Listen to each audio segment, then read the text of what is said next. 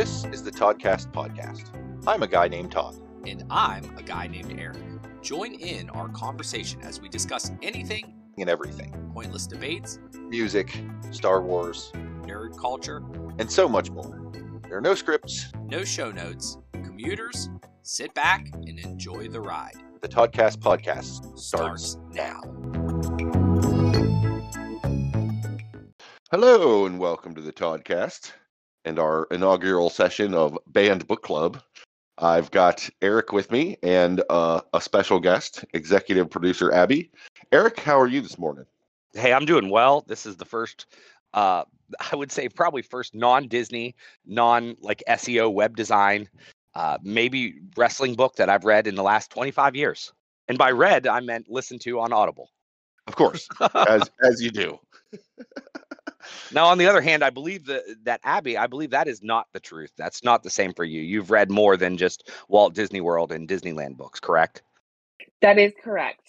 I do tend to read about 30-ish books a year. Yeah, as much as you often refer to me as one of those readers, Eric, I got nothing on Abby. She's always got a book in her hand, fiction, nonfiction. I believe there's some sort of multi-generational, what do you call them, Abby? The things that you read? Like an epic multi-generational family saga. Yeah. I'm a fan of those. So Star Wars, but without the outer space. So she loves Star Wars. Perfect. Love it. Love it. Well, today it's fun because we're actually talking, when we discussed this, I didn't have any notion. We went through the whole banned books and kind of picked the ones out of a lineup that we thought were notable, or primarily I looked at it and said, I've heard that title before. And in this case, Todd was like, yes, that is one of Abby's favorites. Oh, if not the favorite. Yes, Abby, is this your favorite book of all time? Or are we putting you on the spot with this? You're not putting me on the spot. I would definitely say this is my favorite book of all time so far. This is a great way to kick off the banned book series. So The Kill a Mockingbird is our first book to talk. And of course, we have, special guest Abby to kind of class up the joint and probably do all the heavy lifting. Right. All heavy. Because I'm thinking to myself, I just finished this book maybe a week ago. So I don't know what kind of information I can bring to it. I mean, obviously the plot, obviously some of my general thoughts and feelings, but I haven't really sat down and let it digest. A year later, I don't know the impact. So if you say, hey, how did you like this book? The book was fine for me. I mean, it wasn't hard for me to go through. It, was enjoyable in many aspects, but like, did it do anything to my life yet? Was I in like a supermarket and said, oh, this book, I reflected back on this book and made a decision or a feeling? No, I haven't had that opportunity yet. So, well, let me ask you this, Eric, because this is a classic. This is often on the old required reading lists. So, of course, I didn't read this until I was an adult. And this is actually my second read through of this. Have you read this before? I don't recall this ever being, it was on a list, but I don't believe I ever chose this. I probably chose The Hobbit, which fair. They give you 5 books, pick one. It's always The Hobbit. The answer is The Hobbit. And I don't believe we're banning The Hobbit, but in this case, no, this was the first time that I've ever read this book per se. And I will say read, guys, do understand this was a straight up Audible notion. It still counts. Listen, I took many of days and chose not to listen to music and or podcasts about football or whatever to this. I think that counts. Yeah, I believe audiobooks count. Right. So, all right, well, why don't we get into it in this aspect? So we're not necessarily, as this is the first of the series, but this is very much like our IMDb top 250. We're not necessarily going through page by page or chapter by chapter the actual plot line. That is not the case of this. This is almost like, I've never been part of a book club, but I assume a book club is, hey, how did this book make you feel? What were some notable aspects of it? I personally love the history aspect of like, why was it written or who wrote it and what time was, because obviously this is banned and we're going to talk about why it was banned in many aspects. So this is where we'll probably prompt some questions, we'll prompt some thoughts, and then we'll let Abby tell us if we're right or wrong. Right. Good old fact checking. So the author is Harper Lee. Yes. I imagine, now this is how bad it is. And most of the people, if you're a diehard Kill a Mockingbird fan, you're going to probably turn this off. I don't know if Harper Lee is a boy or a girl. I'm assuming it's a girl, right? Yes. She was a woman. Yes. Yeah, the name doesn't necessarily give it away. I don't know that I've ever encountered anyone named Harper in my life. Well, for sake of reference, her actual name is Nell Harper Lee. Oh. And she was concerned that if she published as Nell Harper Lee, people would mispronounce her first name as Nellie because it's spelled Nelle. And so she dropped it and used Harper Lee as her pen name. But in her personal life, everyone referred to her as Nell. Okay, well, that makes a lot of sense. I like the name. I think it's a great name. But yeah, she's right. I would have probably called her Nellie. Now, I will tell you, I don't know if this is the truth. Now, Abby, how old? When was this even written? And I know it sounds awful, but I didn't look that up. Like, is this? So the book was published in 1960, and Okay. it's set in the 30s during the Great Depression. Okay. It took me forever to figure out when that was. I didn't Google it, but as I was listening through this book, it took me forever to realize when this actually happened. I knew that they mentioned right off the get-go, they mentioned an old president. And I'm like, okay, is this like an 1800 book? Then they start talking about football. I'm like, all right, I can figure this out. And then they were talking about cars, and I'm like, oh, I don't know. It just so great timing though. I appreciated the time frame. So she wrote this book, and I'm guessing the late 50s if it was published in the 60s. So it was about 20 years or so after the time frame. Does that sound about right? Mm-hmm. That sounds about right. What do you know about Harper Lee? She wrote other things? So this was Harper Lee's only novel until 2015, when Ghost at a Watchman was published. To some controversy, I believe. To some controversy. Most people believe that she did not actually want that published and that it's not really a novel. It is a first draft of To Kill a Mockingbird. And it is actually set with Scout being an adult. So it shows a kind of a different view of events. But there are so many passages in both books that are identical.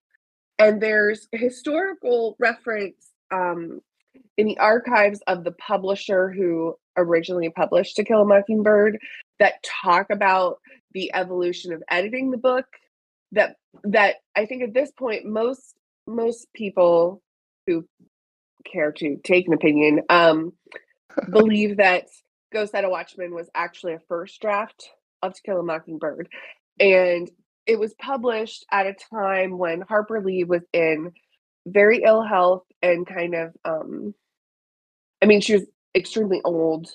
Right. She didn't have full sight or hearing. She had suffered a stroke. Her older sister, who had been very protective of her throughout her life, had passed away and was no longer looking after her affairs. And it feels to me like it was a money grab on the part of the publishers. I personally did not purchase the book. I did get it from the library just to see what all the fuss was about. And it definitely seemed to me, as an avid Mockingbird reader, that it was a first draft type thing and not a separate novel. So really, she only published one novel. And it's extremely autobiographical. Her father, A.C. Lee, was a lawyer. He ultimately ended up being like kind of a property-based lawyer, but he, at one point in his career, when she was a child, defended two Black men who were accused of murdering a white storekeeper, and they both ended up hanged. She was childhood friends with Truman Capote, who stayed next door to her, and he's clearly the inspiration for Dill. And so I feel like it's extremely autobiographical in its way. And it's funny that she's essentially the one-hit wonder of book writing. But she only did one, so she's like 100%. Well, real one. We'll say one. So she's pretty much like the aha of book writing. Yes, I'm fine with it. I mean, That's crazy. I would have you don't think that way, I guess, with a book. I feel like if you're a writer, you just keep writing. Unlike, I guess there is no equivalent though, because when you're a band, you don't just put out one single typically, unless you're Right. Jesse and the Rippers. You basically put out an album and there's one hit, but to have one actually, just one book, the one song, and it's like also the I've heard of it. Like we said, most people have heard of this. This is like a classic in general. And it hasn't been around for 200 years. I would have assumed that this book would have been around since like the 1700s, just the way it's been talked about and thrown on every single list. So that's pretty darn awesome. Well, and I think that is actually why you never heard anything else from her.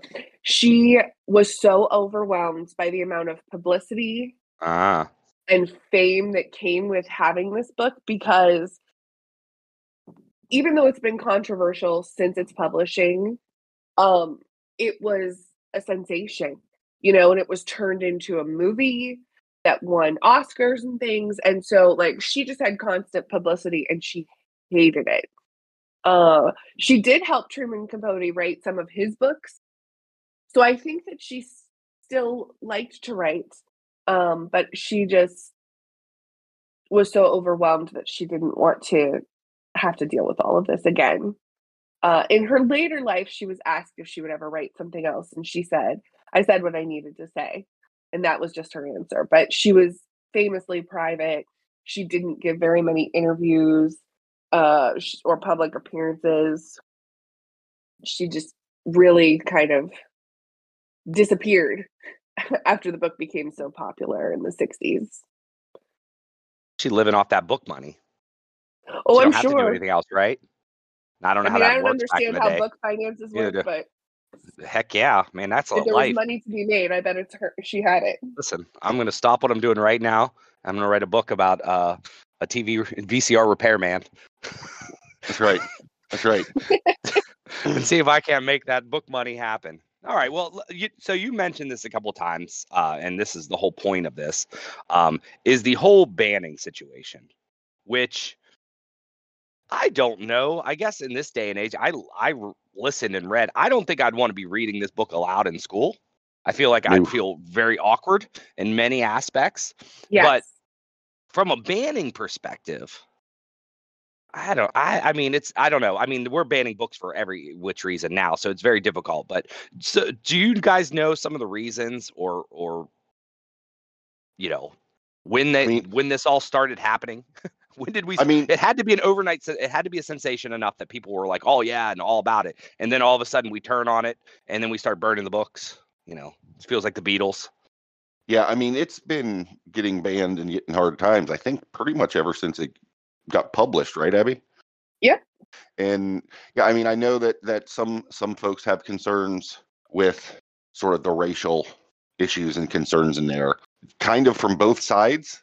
Like some people are not happy that it's showing white folk helping black folk. Some folks are upset by that because they don't particularly like black folk.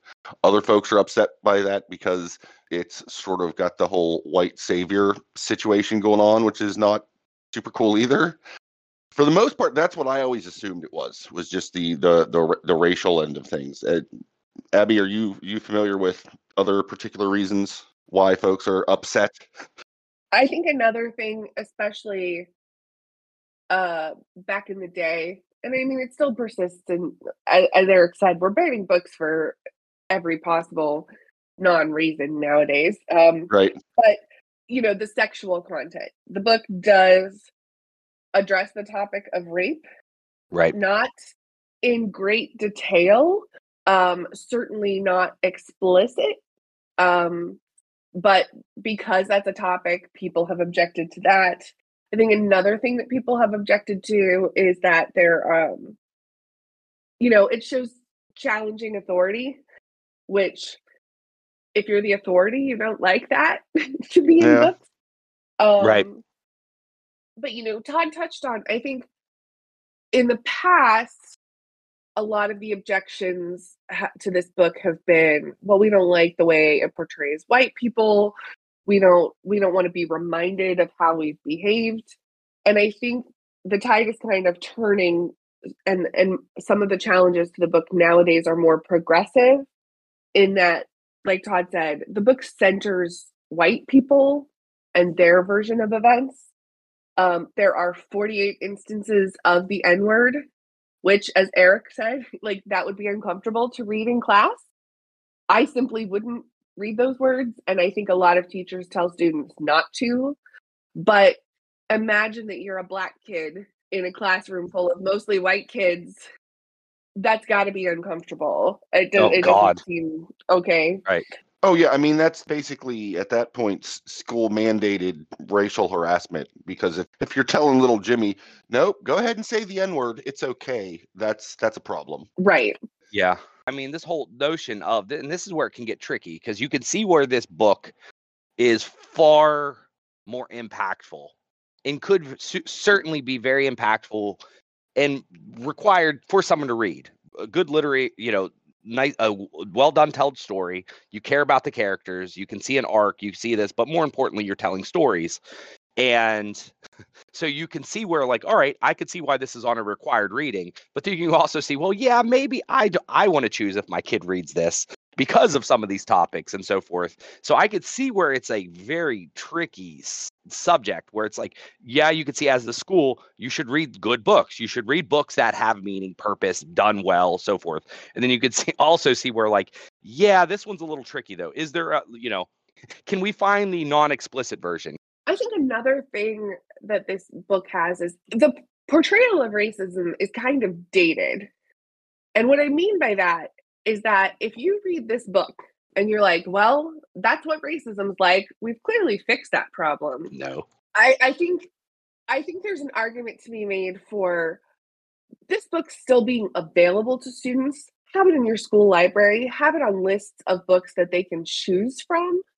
But as far as required reading, is this the best book to teach kids today about racial issues? No. Clearly the option there is, as Eric said, The Hobbit. Mm-hmm. Right, as always. But Abby, I agree with you in this, and this is good reason to have you on, because this is kind of, I guess this is the point of a book club, is that this is overly racist, right? Like, you can tell it's very point blank, black and white. This is what racism, and this is maybe what people point racism as, but it's not. Nowadays, it's not like that. It's not that black and white. It's not, hey, you're drinking from a different fountain, or vice versa, which is obviously this time. So yes, it does paint a real clear picture of what racism was, and prejudice, and how, authority and who has the power can make control, even if it's right, wrong, so forth. But yeah, it's kind of blurred because it is overly clear, where nowadays it's not. So I don't know if there's a book. Once again, Abby's the one that is averaging 2.5 books per month, so she might have found something that is a better required reading. I don't know of one. I think there are people who would say that a good substitute for this would be The Hate U Give, which is a modern book from a Black perspective about modern day racism. I think it was also made into a movie, if I'm remembering correctly. I think that implies that people that everyone wants to read and actually learn an honest accounting of racism. Right. And I think one of the reasons why people got all hot and bothered about this and banned it is, like you said, it kind of reminds us, hey, remember when we were asshats and thought we could do that whole separate but equal bullshit, and they didn't care for that. And again, right. I think there are those that look back on that with, oh yes, the good old days, because they suck. And then there are people look at it like, oh man, I don't want to be reminded about how much we suck. Like, it's a good book, it tells a good story, but there's a lot of subtle undertones of people's thoughts that could easily turn against this for a number of reasons.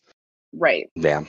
I mean, I do think the fact that we're having this discussion about how this book makes people uncomfortable is a reason to point out that it's still relevant, even if it's not the best book to teach kids about racism on the required reading list. It's still a very valuable book to kind of analyze history and have discussions. And I do think the book addresses in a lot of subtle ways, like how to treat people with kindness and how to overcome prejudice that are valuable. I know for me personally, like the first time I read this book, I was 13. And so, unlike Eric, I've had plenty of time to reflect on this Just a book's few impact years. on my life. You're Just still a few. young. Yeah, not that young. But I've also reread it. I've reread it every summer, nearly my entire life. It's like my summertime book.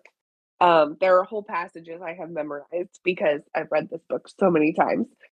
For me, growing up in a white suburban neighborhood, homeschooled, and kind of sheltered from most things in the world, I got a lot out of this book. And I'm very glad that I was able to read it. I just didn't let my education about racism stop there. And I still love this book, and I will always love this book. But I do think there are better books if you're trying to learn what's up Right. in America. Well, it's certainly, I look back at it, truth be told, I thought it was the name, I thought it was going to be like a mystery novel. I really did. I literally went into this without any type of notion. I'm just like, all right. So I got real excited when they mentioned the Mockingbird, like in the couple first chapters and stuff. I'm like, all right, let's figure out what's going on. What's this? It's all going to be about. So I just, I didn't have any expectations. And it was a pleasant, like I literally, and something good, something that's telling a great story is when you want to go back to it. And I made a point several times that day, says, well, I'm going to listen to a chapter right now. And that's just, in the world of busyness, that's not easy to do. And so there is definitely something about this book that I haven't yet quite put my finger on it because I haven't had 20 years and I haven't read it every summer, although it is a perfect summer reading book. You can just tell in the tone. It just seems like it's summertime. Oh, yeah. Yeah.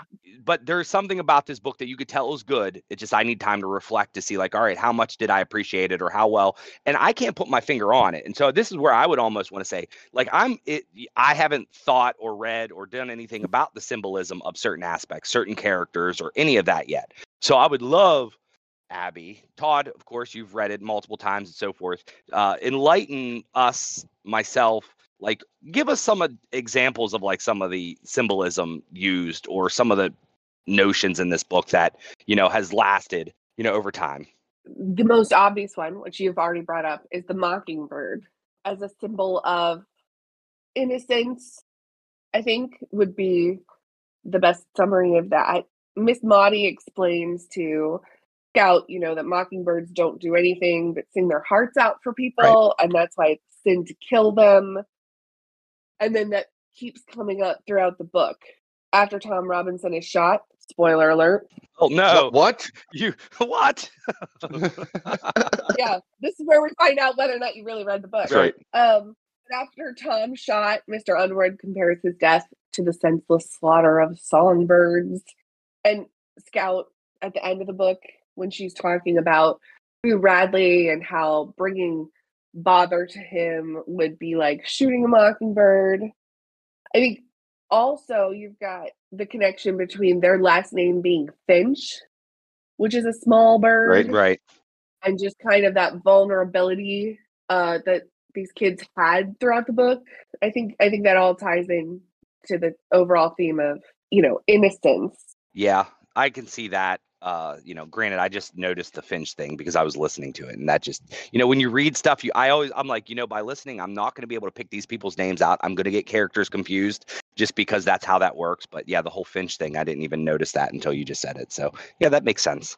Well, then I think Boo Radley is kind of symbolic of the kid's development from innocence. Okay. See that? Into a grown-up moral perspective. All right, because that's the one that was confusing to me. So throughout the book, he starts out kind of like as this childhood superstition to them, right? And then by the end of the book, he's moved to a real human being in their eyes. Mm-hmm. And I think that kind of illustrates how they went from just being innocent, carefree kids to kind of having this whole more grown-up view of the world and more fully understanding some things.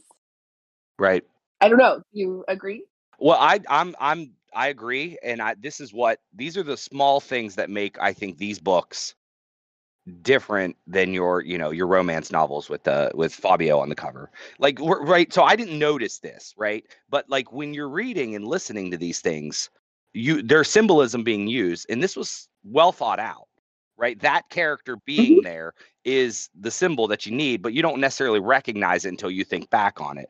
And those are and that's what I like about movies too. The little Easter eggs, the little tidbits that you throw in that mean something, but you don't recognize it until you say, you almost go back and want to watch it again or want to read it again. So obviously that sounds legit to me. Like, I wouldn't have been able to pull it out unless I was like sitting down thinking like, all right, what's this character made for? And more so, did the author have intent to make this happen? Which she's not just trying to sell a book. You could tell by the way she lived the rest of her life. Where I feel Mhm. like that is so difficult to find anymore. It's like, if you're an author, you have to put out a book. You don't have time to say every character has to have meaning. Every chapter should have some purpose. Is this necessary? I feel like in this world, it's just a matter of just create content, get it out there, sell it, commercialize it, doesn't matter. And that makes it more difficult to, and now I'm kind of everything that I have, I don't even think of like, all right, was there purpose there? And if there is some type of symbolism, you almost feel it's like an accident. Where with a book like Right. this, you almost feel like this was there for a reason. There's a reason the last name was Finch. There's a reason Boo Radley existed. Because if he wasn't there and it was just some random guy down the street that helped her at the end, that's, to me, that would be a modern book. But maybe I'm, not the right person to talk about it. Yeah. But I know how that's happened with, other entertainment. So I'm just thinking to myself. So I would agree, and that's one of the reasons why I like this book and why I think it is a classic, is because it is very multi-layered and well thought out. And like you start reading this book, and she's talking, it's this kid talking about her life in the South, whatever. And there's some stuff in there that just seems like super random, like, oh, here's this guy coming by to see Atticus to pay him, a sack of right. potatoes for some sort of thing. What the hell does this have to do with anything? And then they start talking about playing their little Boo Radley games and how, all these thoughts about how he's some sort of killer and all this drama stuff. And then like mid book, all that just drops away. Like we stop talking about Boo Radley at all, and we start talking about Tom Robinson. You're like, okay, that took a turn. Why did we deal with all that? Why did we listen to all that stuff earlier? And then you have the trial of Tom Robinson. It's like, okay, this is what this book's about. It's good. You're listening to it, and then that comes to its conclusion. And again, I remember it being different when I was reading the physical copy because you could look down and see, oh crap, there's still half a book left. But Right. listening to the audio, because it's been a while and I've kind of forgotten, I'm like, okay, the trial's ending. This happened. We're gonna be wrapping this up here shortly. Nope, we're gonna go back to talking about, all of a sudden we're at some, school dance for Halloween. I'm like, what the fuck is going on here? But when it's all said and done, it all comes back around and makes sense, and it all had a purpose. Like, dude coming up to talk about his entailment comes back later to basically save Atticus's life. Right. All this Mhm. Boo Radley is scary and whatever. Well, he ended up saving your life. Like it all kind of comes back around, and I really appreciate the craft and of the author to be able to pull that kind of stuff off, to foreshadow those things and make it all make sense, and to layer in some, the symbolism with that. That's just, there's a reason this thing is so popular. Despite, whether it was Mhm. banned or not, from a literary perspective, it's done well. I can see why an English teacher would want you to read this. I didn't choose to read it at the Absolutely. time because I didn't know about such things as a youth, but now as an adult, I can appreciate it, and I'm glad I've read it. So, Todd, it sounds like you really were paying attention to a lot of those little details as you went through this book the second time. I'm going to ask you a question and see if you caught a symbol that I did. Okay. Did front porches mean anything to you as you went through the book? I know. I mean, not with you posing the question the way you just did. I'm going to say no, not the way you think. Like, there were a lot of porches, but I guess to me, like front porches and people hanging out on front porches is just like a country southern thing that happened, like that people just hung out on the front porch. I mean, it's old times. They didn't have TV or the internet. So I just there was a lot of stuff that happened on front porches that I just chalked up to being, of its time and place, and didn't really think about symbolism too much. What do we got going on there, Abby? Well, you're correct. I mean, that was a more common thing back in the day. People would be hanging out on their front porches.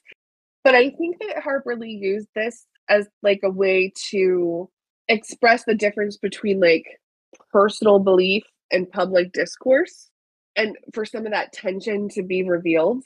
Because if you look at different things that happen on front porches, like Mrs. DeBose is hollering about Atticus from her front porch. Mm-hmm.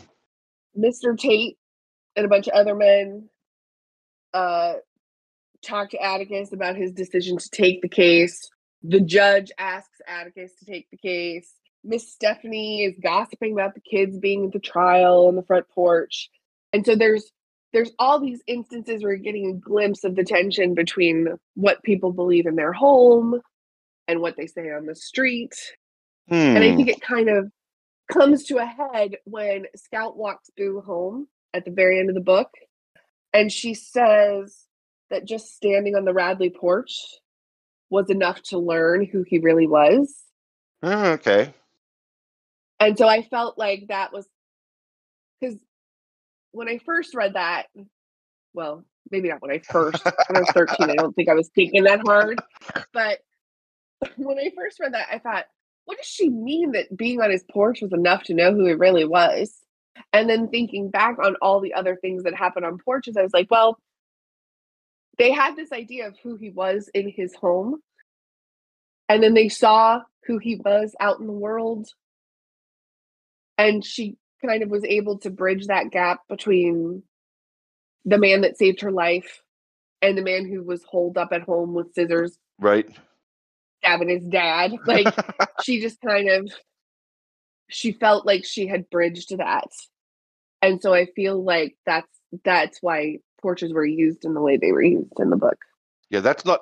I also could be a pretentious asshole who's overthinking everything. No, that's one of those things that didn't occur to me while I was reading it or whatever. But it's one of those, now that you've said it out loud, that all makes sense. And I feel like if/when the third read through comes, keeping an eye out for that will make sense.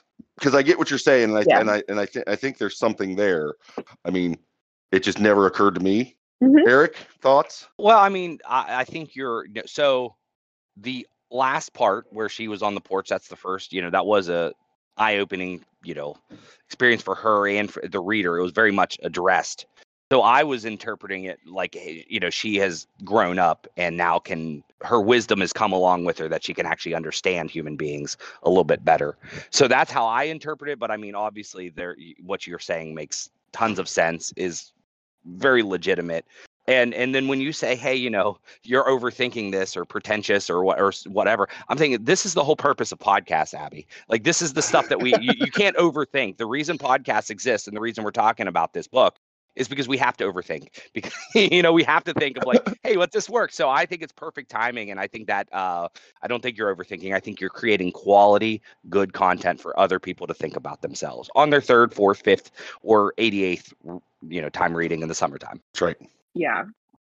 Well, speaking of summertime, I would love to share a favorite passage from the book, if I could. Absolutely. It would not be a book club, so to speak, if this wasn't the case. So I just have to envision you right now, and we're all sitting around you, and you pull out your. Yes. I love it. Go on. Well, and I'm going to say that this passage doesn't have anything to do with the racial themes of the book or anything to do with innocence.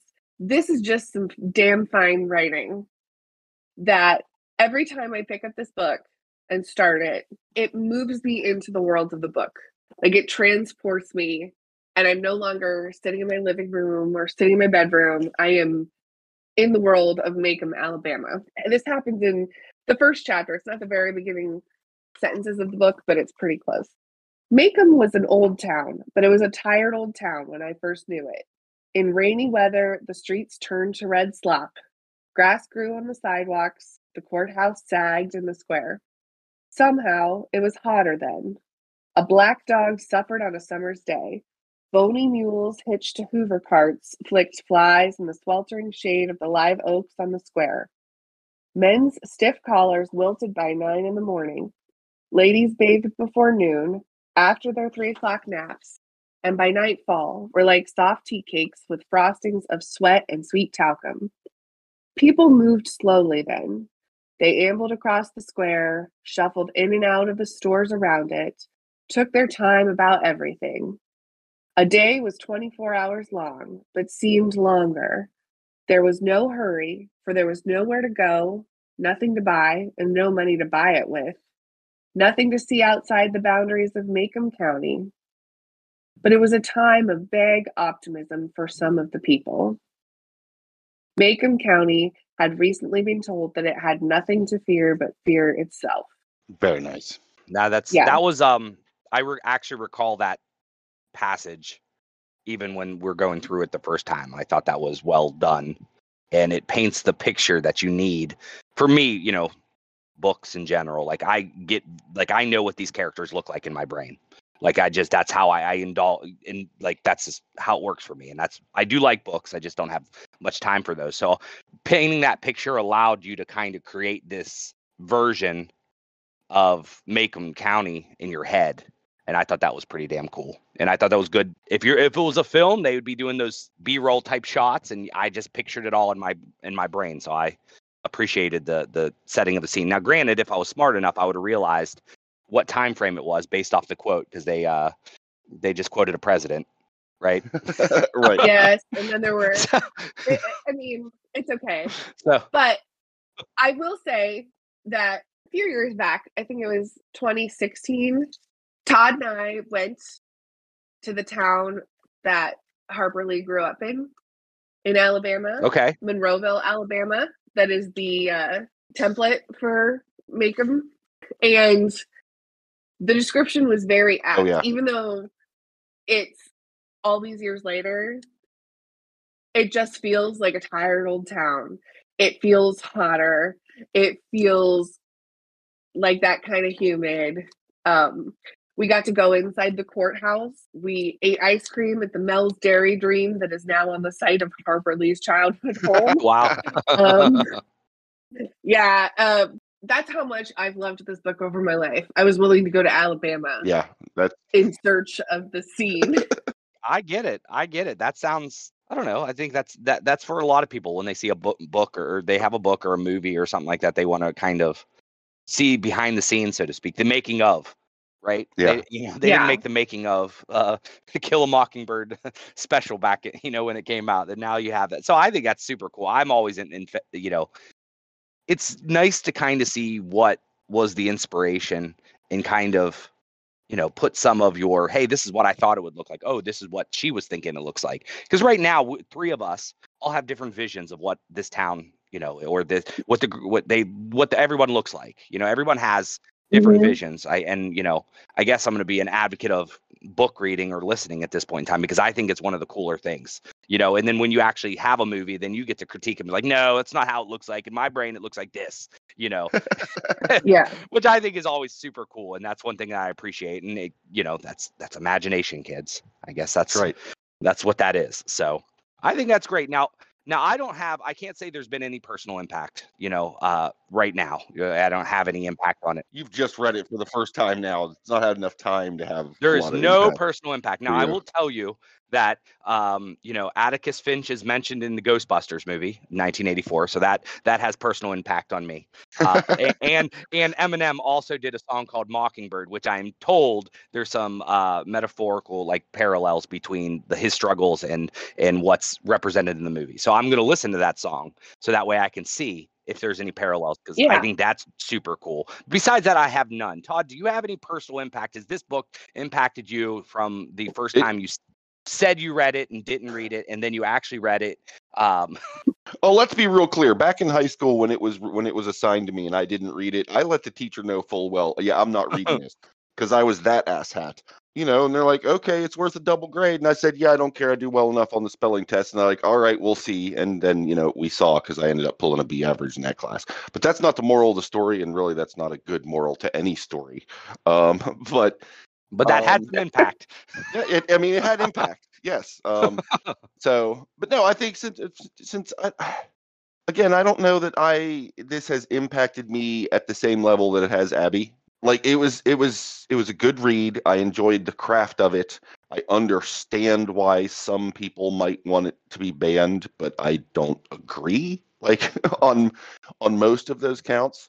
I mean, I would say the biggest impact this one had on me is that it took me to Alabama. Yeah. Which otherwise probably would have been we're just going to clip through a corner of this state as part of our 50 states journey, right? No, we went into Alabama to visit the ancestral home of Harper Lee, and it was good times. Don't get me wrong. Right. But I think when it comes to impact, etc., I think Abby has hoarded all of the impact points for today's program. Well, yeah, that's the advantage of having read it when it was assigned to me at the age of 13. Like when you're impressionable and able to pick up on things like this and have it impact you, and not wait until you're a crusty old man with opinions of your own. Well, but it's not just that. I mean, think about how much your life, like since the time you were 13 to now, you've clearly developed those adult, grown-up moral perspectives on racism and prejudice. Yeah. At 13, I didn't have that. Right. Yeah. Right. And because of the life I lived where I didn't see racism firsthand because I didn't see any Black people. Same. This was kind of eye-opening to me. It really. Now, I will say there was a part of me growing up that assumed racism had been solved. Right. Because I wasn't seeing this kind of thing. I don't blame the book for that. I blame my overall environment for that. Right. But I do think that this book had a profound impact on me in terms of realizing the injustice. I mean, not to go too far down a rabbit hole, but because I was homeschooled, I had a history textbook that told us how slavery was good for people. Like, that's literally a thing that appeared in one of my history textbooks, was that slavery made sure that Black people had enough to eat and some place to sleep, and that if the slave owners were Christian, those slaves were in a much better position than they would have been had they been left in Africa. So speaking of books that should be banned. Right. Yes. But that was my background. And so reading this book was really transformative to me, especially at a time when I was super impressionable and trying to figure out the world. And I think rereading it is less about trying to eke more meaning out of it for me. Like, I reread it on a regular basis because there's something comforting about the world of the story and the town of Macomb, and the fact that this is a book I just know so well and I know these characters so well. It does not mean that I think the book is without flaws. As I said earlier in the podcast, I believe there are better ways to learn about racism. But for 13-year-old Abby, this was a good introduction. I didn't let it be my stopping point. I didn't decide that this book had taught me what I needed to know about racism. And it's something I continue to study today. And I think we all have a responsibility to do so, and to continue to learn about how various groups of people are oppressed and how we can support them and overcome our own prejudices and inherent biases. So, all I got to say about that. That is well said, Abby. Indeed. Thank you for quoting Forrest Gump to end the show. No, no, I think, it's the South, right? Something, right? It's Alabama. That's it, y'all. That's it. So, all right. Well, I think that's great first edition of Banned Books. Abby, thank you very much for coming on and giving us a lot of information. I had to do a lot less research because of you, so my calendar thanks you. I'm right. sure the listeners, Saskatchewans out there, they are also very happy that you were able to join us. Todd, do you know what our next book is? Because I do. I can set you up for it. I believe our next entry is also a very specific time and place that at the time of writing was the future, but now is sadly far too distant past. And it's 1984, correct? Right. We are going to the year of my birth. We're going to talk about all the things that happened in 1984. Prior to October, hopefully October, and I'm sure there's a giant passage on October 8th that talks all about the wonders that happen in life. But yes, we are going to be tackling 1984. So I got myself about a month to listen to read. I just got it on Audible last night. So join in on the fun. And once again, have no idea what this is about. So have you read 1984 previously? No, it was I chose The Hobbit.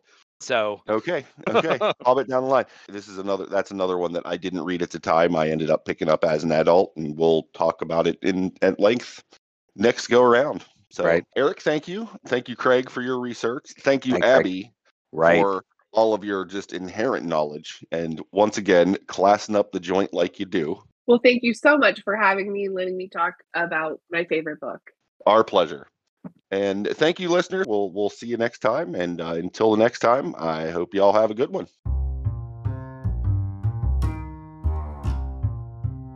Thanks for listening to this episode of the Toddcast Podcast. If you have comments, questions, or topic ideas you'd like us to chat about, you can reach out on social. Search for Toddcast Podcast. Visit our website at toddcastpodcast.com with a single D in Todd. There you will find show notes, original articles, and a backlog of episodes. If you'd enjoyed this episode, please feel free to share with your like-minded friends. Perhaps you would consider subscribing, following, or marking this podcast as a favorite if you've not yet done so. And of course, reviews and ratings on Apple Podcasts are appreciated. Thanks again for listening to the Toddcast.